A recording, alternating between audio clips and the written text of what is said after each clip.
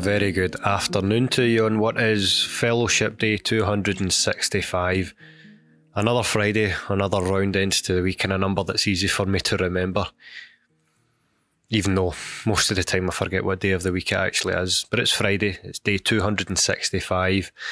And with a wee bit of unscripted waxing lyrical, I am actually coming to you once again with a audio essay. An article reading a blog entry from days gone by. This one is actually the one it's labelled number 5, but it was the one that really launched my leadership blog back in 2018. The first one that I wrote from scratch for the blog, for the website, when I set the whole thing up back in 2018. And now that I've had several years with the website up and running, as the blog's grown and other areas of the website have grown, I've been able to look on the back end at how much time anyone is spending on these pages, because I'm needy and I want people to be there. I need that external validation. Help me, hold me. But looking at those pages, I was taken aback that this first blog entry has consistently been one of the most visited pages, and certainly the most visited of all the blogs that I've written, that are 30 strong at this point. The topic of it, the title of it even, is the Viva Voce exam, fear of the unknown. So the Viva Voce, or Viva, as most people will call it, certainly those of you listening in who are from the academic persuasion, perhaps are at the Masters, PhD or levels beyond, will have experienced a Viva. If you're here and you haven't, the Viva is essentially the closing verbal exam of either your Masters degree project or your PhD thesis. Other parts of the world across the pond, for example, won't call it a Viva, but more commonly, culturally, a PhD or thesis defence. It's your chance verbally in conversation with an examiner to defend your work, to articulate, rationalise the decisions that you made, to clearly show that the work is your own, to show that you can reason what's written on paper. It hasn't been copied and pasted from elsewhere. You've been able to think on a first principles basis and build up an argument that has led to the evidence and the data that you've put down on paper. At this point, I'm still fairly early career, but I've had the privilege to run a few such Viva exams, as well as having the memories of the fear of sitting in on my own Viva exams. In other words, I've been both the student and the examiner at this point. I've also given the University of Att, played the role of convener, which is really to sit and ensure fair play in these exams without taking a formal part in the questioning or discussion. But at this point now, having been the examiner more than I've been the student in a Viva, and certainly at the time that I wrote this essay that I'll read out for you, I keep hesitating on whether or not to call it an essay or a blog. Essay makes it sound fancier, doesn't it? It makes me sound smarter than I am. It makes it sound something beyond a blog. But a blog is what it is. Potato. Anyway, ramble over. When I wrote this, I was starting to be more of an examiner for Vivas, but still very much had fresh memories of my own, which at the time of writing the blog was just 3 years before my PhD thesis Viva was in 2015. My Masters Viva was 3 years before that, but every year of the PhD you have a sort of practice Viva in between. Now being more on that examiner side, every time I'm discussing a Viva with a student,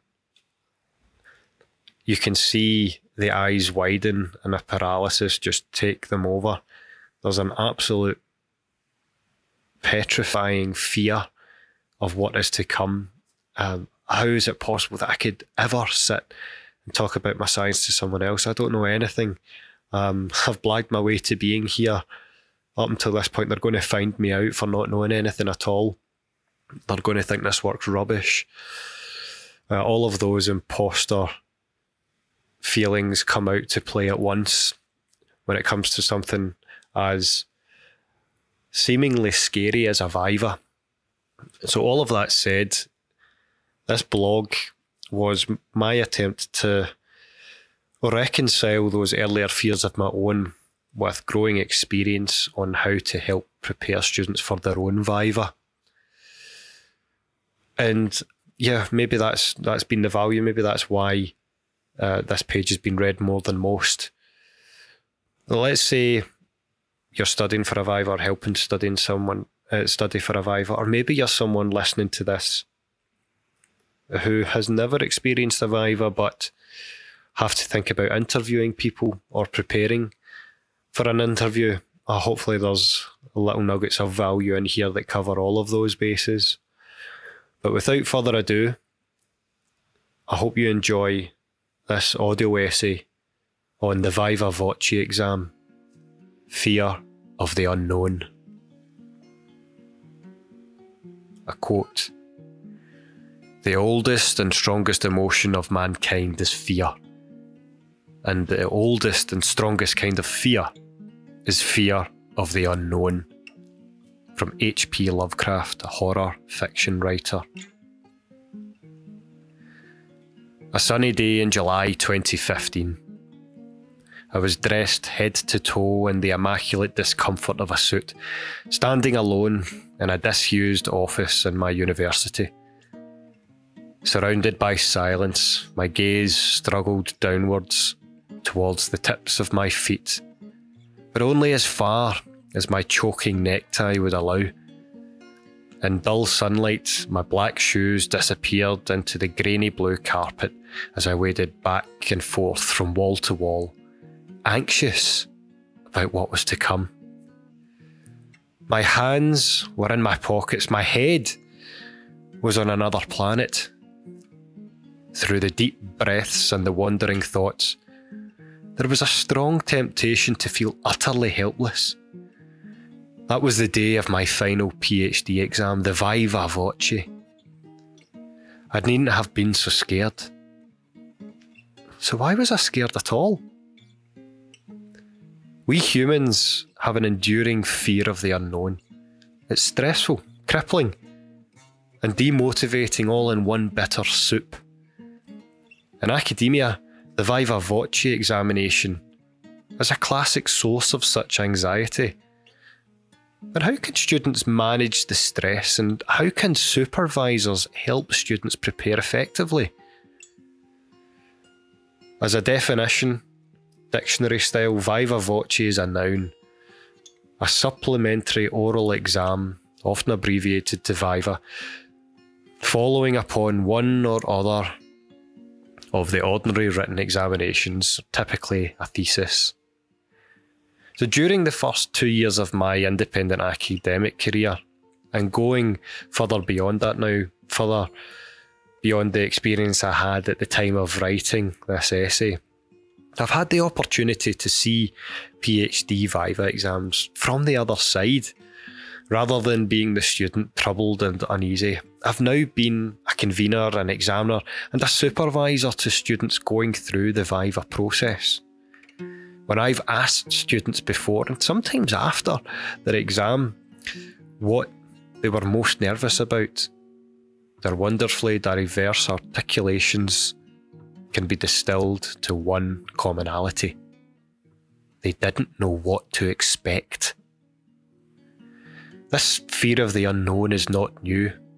Worrying about a Viva exam is a specific case of a much bigger problem. Psychologically, the powerlessness that comes from fearing the unknown is thought to be at the root of several anxiety disorders. And you can read more about that at one of the links I've provided on the written blog.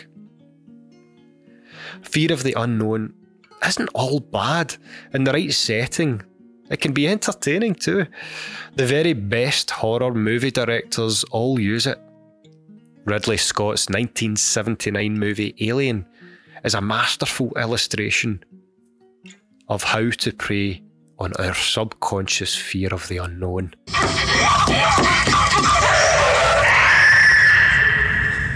When you watch the trailer, you know something is wrong. Something is there, but you don't know what or where it is. Out of sight and out of your control, your imagination leads you to the most horrifying conclusions before you ever see any alien. Whilst unknown horrors can be entertaining at the movies, it's not so fun in real life. Fear of the unknown can truly damage some students' ability to give their best performance in exams. Away from the movies and back to the university, mentors can provide valuable support for students worrying about their upcoming Viva exam. The fear of the unknown can be managed, and here are 3 ways in which you can manage that fear of the unknown. Number 1, set the scene. If you're the supervisor, examiner or panellist, you will get the student's best self if you set the scene. Where will the exam be held? When will it start? Who will conduct the exam? Is it a private panel or a public lecture? The student preparing for their Viva presentation or interview should understand everything they can about the process and mechanics before the event itself. Let the student know what is in their control. Being part of the decision-making process leads to a greater sense of involvement and control for the student. In her 2015 book, Presence, body language expert Dr. Amy Cuddy explains that being aware of the present situation and the accompanying body posture you adopt can have a mesmerising consequence, good or bad, on the confidence and performance in interview-like scenarios. Number 2, make it a discussion, not an interrogation. A recent study on the mental health of PhD students in Flanders, Belgium, revealed that PhD students were 3.5 times more likely to lose their self-confidence compared to the general public. The link to that study, again, is available in the written blog. Now, these students don't need any more excuses to lose their nerve. Setting aside a student's fear of the unknown with a short and welcoming introduction at the outset of the exam helps them bring their best and most present self to the room. Number 3, remind students that they are the expert in the room. The Viva isn't all about students being tested on their knowledge. It's also a chance for them to teach. They are the only person who has worked on their project right at the coalface. No one else has read the literature in the exact same way they have. No one else sees the world through their unique scientific lens. Alas, this is an easy point to forget in the throes of a pre-Viva panic.